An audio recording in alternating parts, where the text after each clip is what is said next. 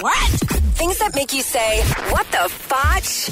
On Power 96.5. There's a jewelry store selling a $270,000 Easter egg. The egg is made out of 18-karat white gold. It has 910 diamonds on it. Is it on a band?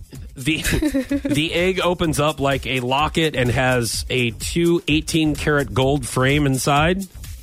Buyers can also get ruby and sapphire eggs as well. A frame? At this, like a picture frame? I guess. I don't know. Just give me a diamond.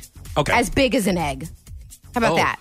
Wow, okay. It can even be shaped like an egg. All right. How about this? How about those plastic eggs, that separate? Yeah, I know. On Easter egg hunts and everything? That separate. They just, you pull apart or whatever. Clarifying. Sometimes, I don't know, like you get like a quarter in there sometimes if you're good, or like a couple jelly beans from the Easter Bunny.